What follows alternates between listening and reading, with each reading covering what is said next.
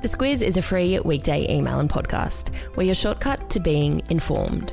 Our weekday podcast is brought to you by CommBank. With the CommBank app, you can plan and stay ahead of your bills. It's called Bill Sense, and it's designed to keep you on top of your spending so you can focus on saving.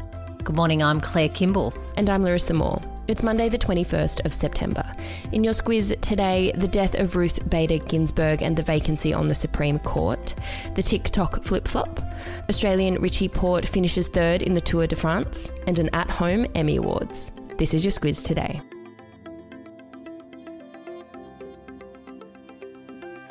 Supreme Court Judge Ruth Bader Ginsberg died of cancer on Friday, aged 87. She was the second woman ever appointed to the Supreme Court, nominated by President Bill Clinton back in 1993. She was an icon of the US women's movement and a legal pioneer for gender equality. Her death now opens up a vacancy on the Supreme Court, and whether she will be replaced before the presidential election is a huge political issue. Let's break it down. Claire, firstly, the Supreme Court keeps a check on the president and the government. It's the highest court of the land, and it has a very close affinity to what the president and what government does, and that's why who serves on it is so important. There's just 9 spots up for grabs, and when someone is put on the Supreme Court, it's an appointment for life, so these opportunities don't come around too often. Those who serve on the bench say that they're above politics, but research shows that there's a strong correlation between judges' political affiliations and their voting on decisions. Ginsberg was a proud Liberal. Her death gives Trump the opportunity to secure a 6-3 Conservative majority on the court. He has that opportunity because people are appointed to the Supreme Court off a presidential nomination, which is then confirmed by the Senate, where the Republicans currently hold the majority, something that could look quite different after the election. As you say, if President Trump gets his nomination in and secures that 6-3 Conservative majority, it could give them the balance of favour on some pretty big issues. It does. It could see a tilt in the balance in favour of Republicans' views on issues like abortion, healthcare and gun reform and so many others. Also, the election is set to be changed because it's been so far very fixated on the coronavirus crisis and President Trump's response to that, and also on the economy. The discussion now around this Supreme Court appointment will put a focus on those conservative versus liberal values. 6 weeks until the election, so plenty to come in this space. Over to Thailand, and demonstrations were held over the weekend, openly challenging the monarchy and demanding government reform. Any anti-monarchist sentiment is a huge deal in Thailand, Claire. It is, and that's why these protests are so remarkable. It seems that tens of thousands of students have come out on the weekend. Those protests have been building since July, and what they're calling for is reform to the monarchy and reform to government. To criticise the monarchy in Thailand is a big deal because it's outlawed and it can see people put in prison. So going out on a limb and doing that is quite something. Speaking of protests, more than 100,000 people marched through Minsk in Belarus on Sunday. It makes the 6th straight weekend of protests against President Alexander Lukashenko. It's been a big couple of days for users of the social media app TikTok, if you're in the US, that is. On Friday, the US Department of Commerce announced that it would ban people in America from downloading TikTok and WeChat, which is another Chinese-owned messaging app.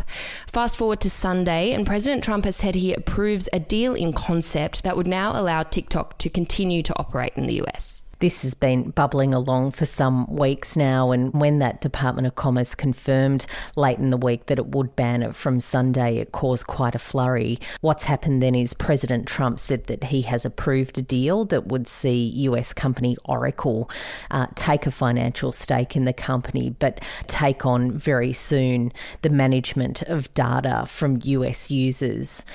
Mega retailer Walmart is said to be in the mix as well to get in on the deal. What seems, though, to be trundling towards a ban is WeChat. That was set to be removed from app stores overnight, but a Californian judge has halted that action. So there's still some way to go on this one. China has accused the US of bullying over the moves. Back home and diving into climate and energy policy now, the government is due to release their long-awaited technology roadmap for the energy sector this week. It doesn't seem that an explicit commitment to mandate a net zero by 2050 emissions reduction target will be part of that roadmap, Claire. No, it doesn't, and that's certainly what Prime Minister Scott Morrison reaffirmed yesterday. He says that what's more important is that the government looks at exactly what sort of technology it's going to take to deliver lower emissions, lower electricity costs and more jobs. The net zero by 2050 target is something that's being talked about quite a bit. It was certainly going to be one of the big issues of the year before the coronavirus crisis came along. And that's because a lot of developed nations have settled on that target as we go through a process of taking the Paris Climate Agreement targets beyond the year that it was due to end. So 2050 has become quite a thing, and net zero by 2050 is what other countries are looking at. Net zero emissions means every tonne of man-made greenhouse gas that is emitted must be matched by a tonne removed from the atmosphere. In COVID news now, the numbers in Victoria are well and truly coming down. 21 new cases on Saturday and 14 on Sunday. Some cause for optimism there, Claire. They're the lowest numbers since June, and Premier Daniel Andrews said that it is a great cause for optimism and for positivity. It seems that we'll be talking a bit this week about what that means for the roadmap and the possibility of restrictions to be eased sooner. Next Sunday is quite a date on that roadmap, so there'll be that build-up this week. Not feeling so great is the UK and Europe. There's a second wave of COVID cases coming in there just in time for winter. A message now from our podcast partner, meal kit delivery service Marley Spoon. Mondays with Marley Spoon are all about making it easy to get your week organised so you can cook meals worth eating every night. If you know those weeks where you just need dinner to be as simple as popping it in the microwave and waiting for it to be done, we feel you. With Marley Spoon, you can also select from a range of ready-to-heat meal options, which means dinner can actually be on the table in less than 5 minutes with zero meal prep time necessary. Super convenient without compromising on taste. The ready-to-heat options are inspired by some of Marley Spoon's most popular recipes. You can choose meals like a chicken stir-fry with chili jam and cashews, or a pumpkin risotto with mushroom, sage and Persian feta. Head to marleyspoon.com.au to sign up, and if you're new, use code THESQUIZ to get $25 off your first 4 boxes. The Tour de France finished up last night, and an incredible result for Aussie Richie Porte. He finished third, which means he's only the second Australian ever to stand on the podium in the race's 117-year history. Which is just an incredible achievement. He comes from Tasmania. He's been on the circuit for quite some time. He's had bad luck in previous Tour de France races, and he missed the birth of his daughter this year to compete in that epic 3,200-kilometre race. His wife, though, gave him some very pointed motivation, saying, look, go and do your thing, that's fine. But the quote is, if I turn the television on and you're at the back of the peloton, I'll be a little bit... and then swear word. I'll be a little bit annoyed, let's say that.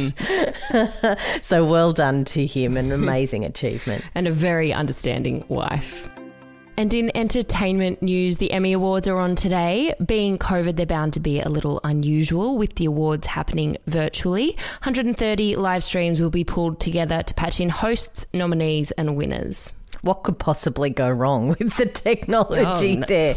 And look, organisers have said that it might not be the smooth, polished affair that we're used to when everyone is in a grand theatre in their gowns and in their tuxedos. Also, I like the idea that Emmy staff are being sent to the nominees' homes in anticipation of knocking on the door of the winner. So I imagine there's people scurrying away from those people's homes who haven't won.